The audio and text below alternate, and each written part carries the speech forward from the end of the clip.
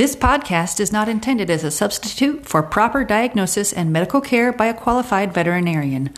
Furthermore, the views expressed in this podcast are those of our hospital only and are not intended to represent the policies and practices of other animal hospitals.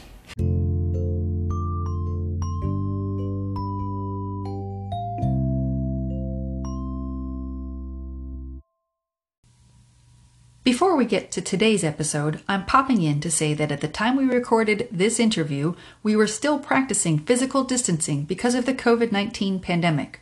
Recording remotely, while advantageous at a time such as this, presents some technical difficulties, including audio artifacts which you may notice during this episode. We don't feel that it detracts from the quality of information presented in the interview, however, and we ask for your understanding. And now, on to the episode.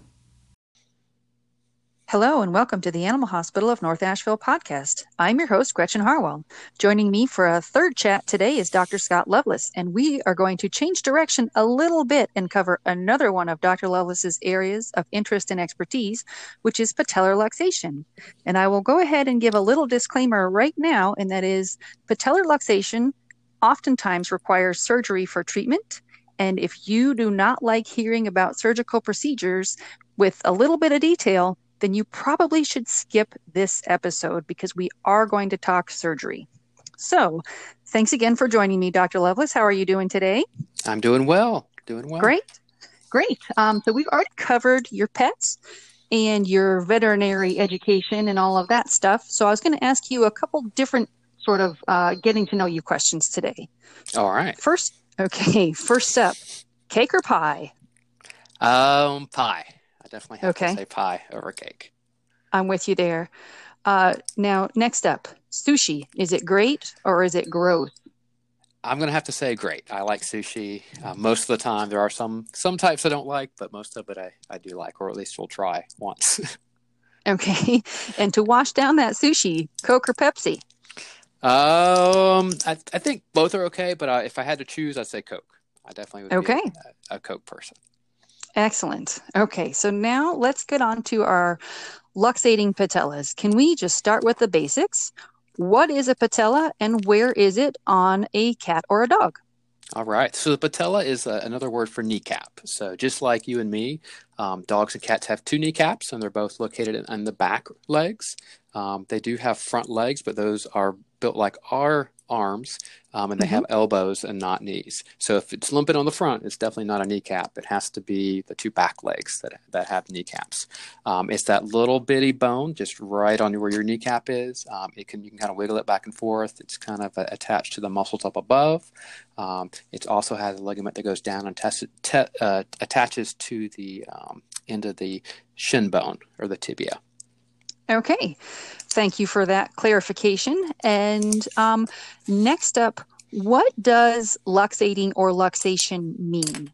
Okay, so luxation is to move out of normal alignment or to dislocate from a normal assessment. So basically, the kneecap should be in its little groove. In the thigh bone or femur, there's actually a little groove that the kneecap sits in, and it goes as your leg moves up and down, or the dog's leg moves up and down. Basically, it slides up and down in that little groove. And most of the time, for most people and most dogs, most cats, it stays in there. But when it comes out of that groove, it's what we call luxation, which it moves or dislocates out of that where it's supposed to be. Okay. And so putting that together, patellar luxation is when the kneecap comes out of its groove. Is that right? Correct. Okay. And is my understanding there are two types. Can you talk about those two types? Sure. The two types are the medial patellar luxation, also known as an MPL, also a lateral patellar luxation, which is an LPL. Most of the time, in most cases, you're going to be dealing with an MPL. The majority of cases that we see are luxating to the inside, and medial just means to the inside of the body. So basically, if it's your whatever leg, if it's your right leg, it's going to the left. If it's your left leg, it's going to the right. But basically, towards the middle of the body is what medial means in this case, and that's where it's going to luxate out to, and then it will pop back into the normal groove. Okay. And lateral is the opposite; it goes to the outside. Excellent. Okay. And now, does it always affect both of the hind legs, or can it just be one? It can just be one. Okay. It's about 50-50. Some of them, it will affect both of them. Some cases, they're what we call traumatic luxation. So they'll actually do something that luxates it, and that'll oftentimes just be one. And I've had other dogs that get one, and the other one's normal. And then a couple years later, the other one pops out too. And so we think a lot of times those may have some congenital defects that kind of lead to that, the way the tibia or shin bone grows, and kind of where it looks, it kind of makes them kind of luxate because it kind of pulls on that ligament, and it pulls it maybe out or to the inside of the body, and kind of just shape differently. A lot of times when I go in there and surgically fix them, you actually, when I do one of my surgeries, you actually line up the shin bone, and it actually makes it look straighter on there. So you can see there's actually a little kind of curve to the inside or to the outside, depending on where it's at. Okay. And now, can this also happen to cats? It can. It's pretty rare in cats. I don't see a lot of cats with this problem, but it definitely can happen in cats as well. And we can do a lot of the same fixes we do with dogs with cats. Cats are just, I don't know if we just don't see it as much because they don't show us as much, or we just, it's just not there as much. I mean, I do have a few cats that I see that have it, but it's a lot more rare finding in cats. Okay. And now, are there certain breeds of dogs that are more susceptible to luxating patellas? There are. Most of the toy breeds are the most susceptible. So basically, most of the dogs that are 10 pounds or less, or any of these toy breeds, Chihuahuas, Poodles, Malteses, any of these guys can have luxating patellas very easily. So if it's considered a toy breed, is definitely a big possibility, or a better chance of them having it. A lot of it has to do with genetics. A lot of those breeds have that. And, it's just one thing they pass down very commonly, though I have seen some large dogs that get it. And then bulldogs are also do get a lot of times just because of the way they're kind of designed. They do have kind of bad back legs. Right. Yeah. I was going to say some of those kind of twisty leg looking dogs. That's not a good way to put it, but I don't know a better way. It seems like maybe. Okay. And now, what are the symptoms that a pet owner might see at home? Right. So the symptoms they're going to be looking for is some sort of discomfort with the back legs. Once again, like we talked about before, it has to be the back legs if it's going to be but there'll be either limping or kind of having some issues with them. Now, some dogs don't limp. They will kind of hold their leg at a weird angle. And sometimes they'll learn, especially these toy breeds that have it had to go on for years, they'll actually learn to pop it back in, just like somebody that has a shoulder that, pops out of joint or something like that, and they'll kind of pop it back in. Or dogs a lot of times will hold their leg funny, and they'll kind of like twist it around like, they'll kind of hop around for a little bit, and then they'll do something, they'll pop it back in, and then they'll keep on walking. So usually it's going to be limping, lameness, sometimes pain, but there are other things that can also kind of associate with pain in the knees as well. Okay. Yeah. I've heard that funny leg hold that you described called like a hitch in your giddy up. They're walking along and they sort of kick their leg out to the side a little bit, and then they trot along again until it happens again. And now, how do we diagnose a patellar luxation? That's a good question. So the best way to diagnose it is one with the physical exam. So it's something a lot of times when we're examining the dogs, we can actually make that patella pop out of joint.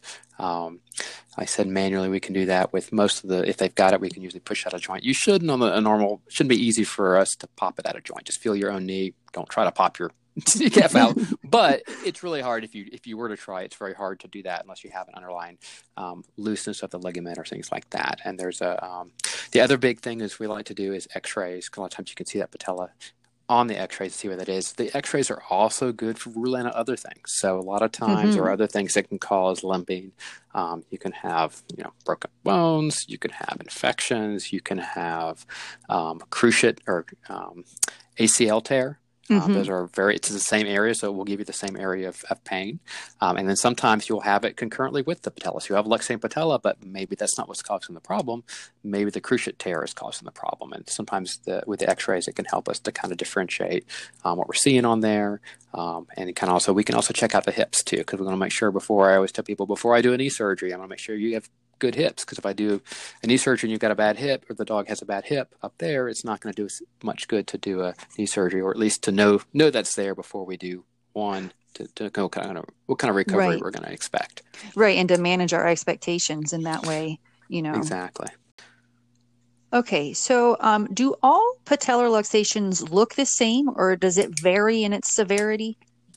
That's a good question. So they do have about 4 grades that we usually talk to people about, and depends on kind of where they're at in these, is how urgent surgery is needed, or is it something we can just watch, or anything like that. Because a lot of these toy breeds will have like a grade one, I call grade one patella, that we don't say have to do anything about, but it's good to know that they do start having problems. We can kind of monitor it, make sure it's not going to progress and get worse and worse. And sometimes that's all it becomes. Usually, I find whenever a larger dog tends to have one of these grade twos or better, they tend to need surgery more often than the smaller dogs. They just tend to be more affected by pain, or just the irritation, or maybe they just put more weight on their back legs versus the smaller dogs. But I do tend to find when I have once again, it's more rare in large dogs. When I do have a larger dog that has it, they tend to need surgery more often whenever I see them. Okay. So there's 4 grades, 1 being the lowest or the best, 4 being the worst. So I'm just going to kind of describe those real quick and kind of talk about that. Grade 1, you can move it a little bit out of place, but it kind of comes back naturally, and it's once you let it go, it's very mild. It's maybe not even painful. Some people might be aware that the dog has it. Grade 2 is it occasionally slips out of the groove, and that's when they have the intermittent lameness. They'll kind of be lameness, and sometimes they'll pop it back in on its own. Sometimes, they'll have owners that they'll say, "Oh, I rubbed the dog's knee and it got better." It's like, well, you actually popped it back in. You didn't realize it. And sometimes you'll feel like a little pop. You'll pop it back in. They're like, "Oh, I feel better." So those were the time with the more complicated ones to say, do they need surgery or not? Because once again, those a lot of times will go a long time, never get surgery, and be just fine. Owners just like, yeah, we can't tell anything. Some grade 2s, they tend to be more painful, and they tend to kind of need surgery more often. So those are kind of the more difficult ones. It depends on kind of how painful they are. But sometimes if things are getting worse, that ridge is worn down more. That grade 2 goes up to grade 3 or 4, and then those kind of get more complicated. So usually the experts say that grade 3, grade 4, those tend to be more the ones surgery is recommended for. Grade 3 is usually the patella is out most all the time. It can be pushed in, but it doesn't stay there very oftentimes. It comes back out, and it's mostly out most of the time. They tend to usually are showing some lameness. They seem to have some weakness. They usually have some muscle atrophy. They tend to have sometimes some strange walking or things like that. So that's usually when it's like, it's not gonna. That's just going to get worse and worse. And we don't want that as a grade 3 to progress to the grade 4. And that's where it's out all the time. You can't push it back in place. Those are the ones that are just like, the dog usually has more major problems, things like that. And that's usually, surgery is best on the grade 2s and 3s. As you get to grade 4, it becomes harder to fix. So like I said, just the surgery itself is still, recommended. We can try it, but a lot of times total, you don't always get them fixed as much with grade 4. It's just not as right. It's more complicated. Yeah, exactly. Okay. And so what are the treatment options? You've mentioned surgery a couple of times. Are there any other treatments? Yeah. So there's and all of that depends on how bad they are. So there's a couple things that you can do when they're in the milder phases of it. Sometimes it's a matter of, a lot of times I'll do an exam. I'll say to a person, a client that says, hey, your dog does have a grade 1 or grade 2 luxation. We need to watch that. If it starts to show pain or issues, we may need to go fix this, because this is something that can get worse with time. It usually doesn't just get miraculously better. It usually just kind of disintegrates with time. Though I've had a lot of dogs that seem to never have a problem with it. And sometimes when they get older, they will get some arthritis in there. But if I have a 13, 14-year-old dog, I'm not necessarily going to say, let's do a big surgery on the knee at that point. Unless the dog's just really having major issues. Some points like that, or even in the meantime, we may do a little bit of anti-inflammatories or pain medication to help with them if it's just something that's a little minor thing. But if that's not working, sometimes we'll have to progress to the next step. Okay. And now, does the treatment different for a medial patellar luxation versus a lateral?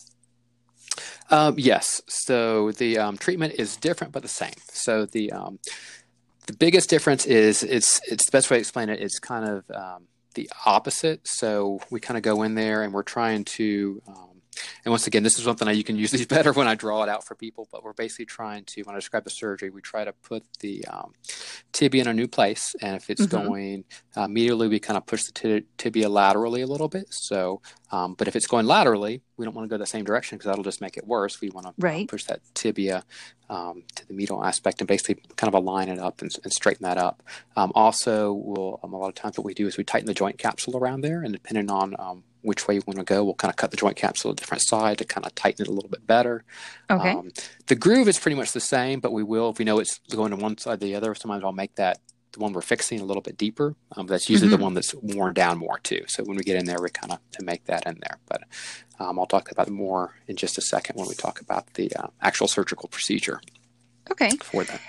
And now, it sounds like the procedure is different for NPL versus LPL, but what about cats versus dogs? It's pretty much the same surgeries I do for both. So and like I said, overall, besides being on the opposite side of the actual knee, it's still, the same surgery, is just in a little bit different place, if that makes sense. Okay. So but for cats and dogs, it usually is the same. Usually I tend not to do as many surgeries with cats because I guess we just don't see a lot of cats that have that chronic issue, but we do it sometimes when we need it. Especially the cats that I've seen have usually been ones that have been lame since birth, or like a congenital birth defect or something like that that's made them have some issues for a long time, and they're actually having some pain from that. Okay. And now, so it is finally time to talk surgery. Can you give me just a brief rundown of what the surgical procedure is to correct patellar luxation? Okay.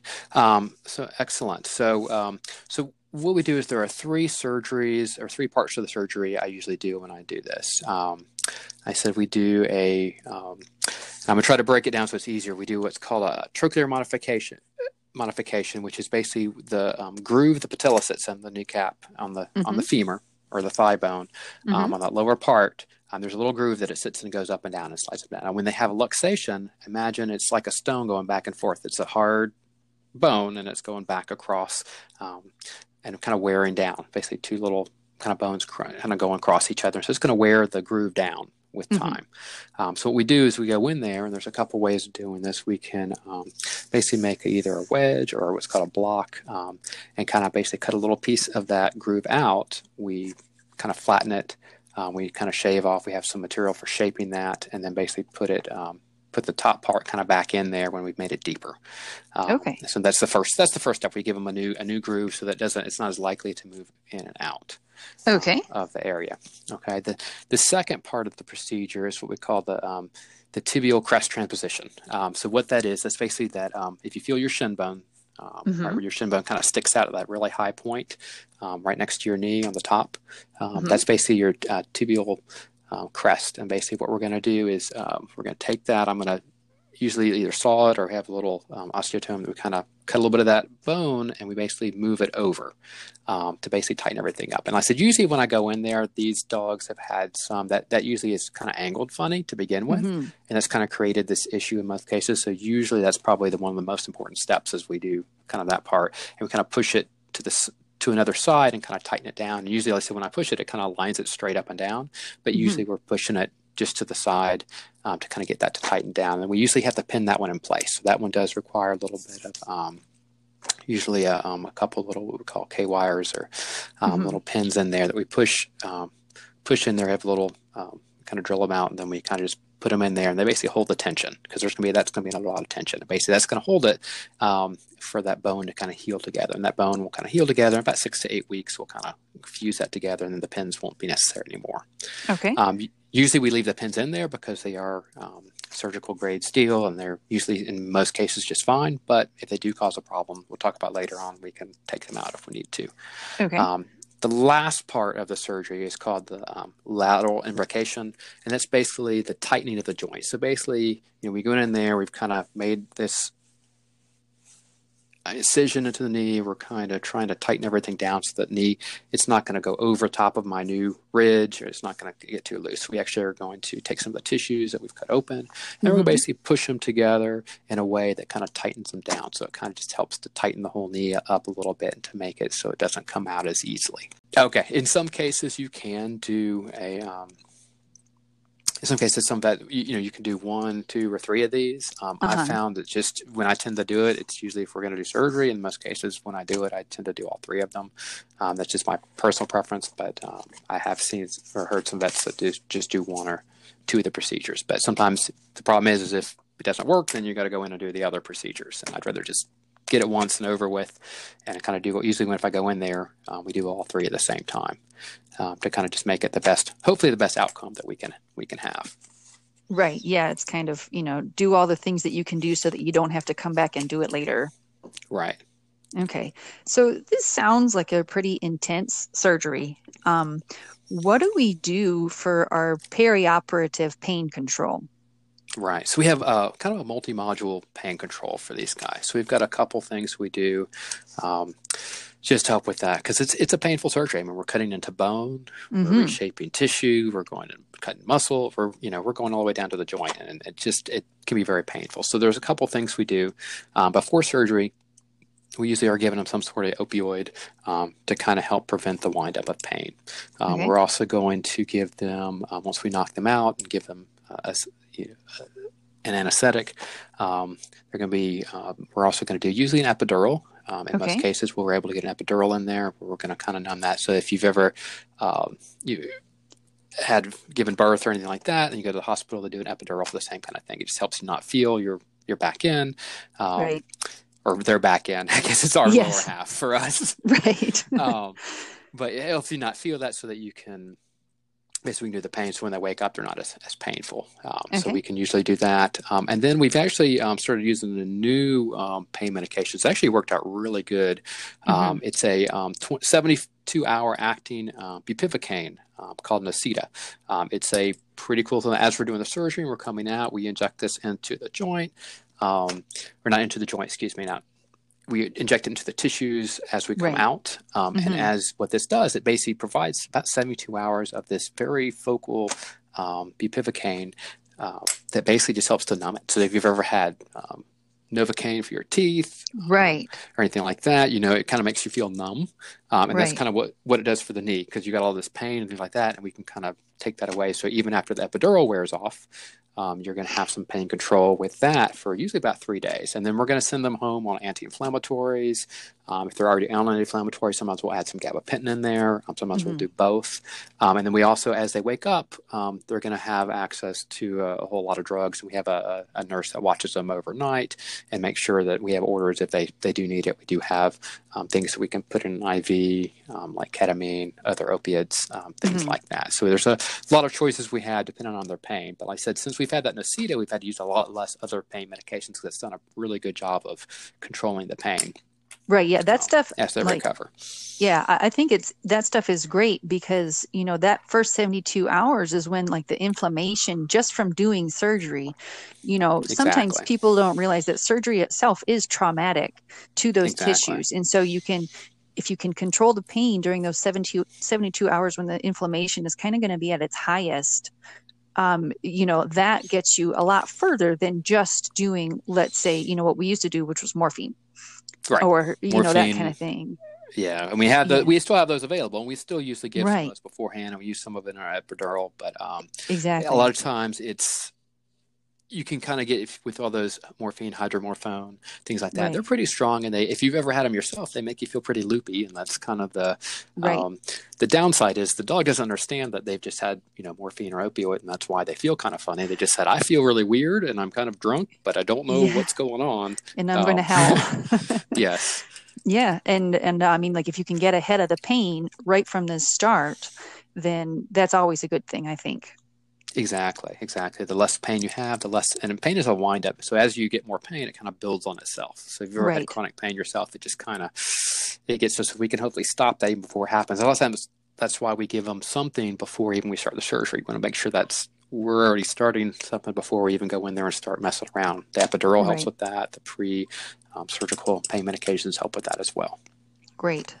Okay, now that we've talked about surgery, let's talk about the recovery process. First up, how long do we usually expect a pet to stay in the hospital after surgery? All right, so they're definitely going to stay overnight. Our patients, usually we want to monitor for pain. We want to monitor what's going on, make sure we got their pain under control, make sure they're doing well. We oftentimes will put a little, we call it a compression bandage on the surgical site right afterwards. We may take it off the next morning. We may leave it on depending on which knee surgery we're doing or how the actual dog or cat is doing with that. So definitely we'll go home the next day. Unless there's an issue. If there is an issue, we may keep them for a day or two longer just to make sure we have everything under control and they're doing well before they go home. Right. Because just like, if you and I had major surgery in the hospital, now they do try to send us home pretty well, but we can talk and, say, hey, I don't feel so good. I need something else.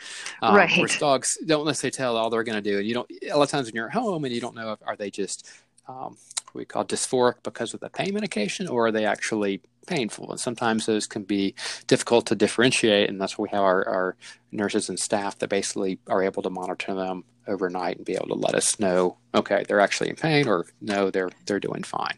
Right. And so you mentioned a bandage, and it sounds like sometimes they may go home with a bandage, or do we try to usually take it off?